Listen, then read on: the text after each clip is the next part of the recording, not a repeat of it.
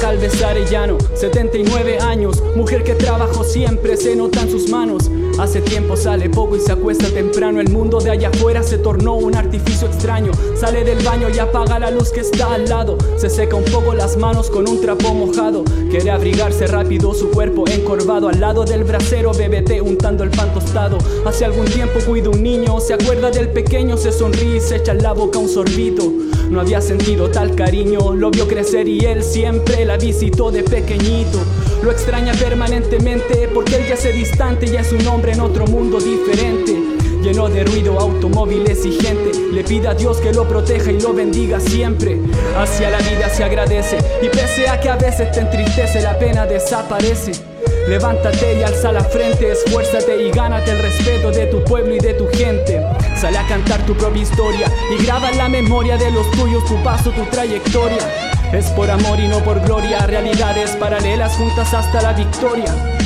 Chagui Bustamante Vargas, suelta el hacha a las 8, este muchacho después de una jornada larga. Al suelo los guantes de carga, una ducha caliente, un woman no cry y se relaja. Le saca filo a su navaja, es otro pasatiempo que realiza por las noches en su casa. Guarda madera en una caja, se la trae escondida del dueño del bosque de pino donde trabaja. Llevaba 8 años ya sin estudiar y dio un paso gigante bien pensado y sin dudar. Se despidió de su familia, abrió alas y a volar. Cumplirá su sueño aunque deba estudiar o trabajar. Es desde siempre un tipo recto que siempre pone a prueba los límites de su fe y de su intelecto. Un buen amigo y un maestro que ha demostrado a muchos que el presente y el futuro siempre han sido nuestros. Hacia la vida se agradece y pese a que a veces te entristece, la pena desaparece.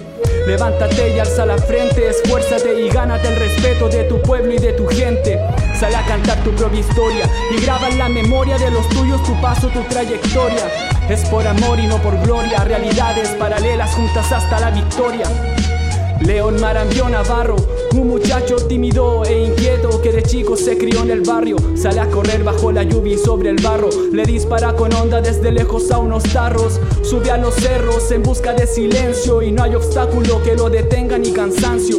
Sus pies se han vuelto resistentes como el fierro. El contraviento no detiene el ritmo de sus pasos. Sus manos blancas por el yeso se cubren con guantes durante el camino a casa cada ocaso. Bota vapor por los bostezos, mira y sonríe al pueblo que le da techo, comida y trabajo. Hermoso el cielo que me cubre, dijo, y esta tierra en que camino y me alimenta y los bendijo.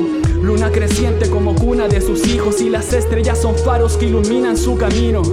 Hacia la vida se agradece y pese a que a veces te entristece, la pena desaparece.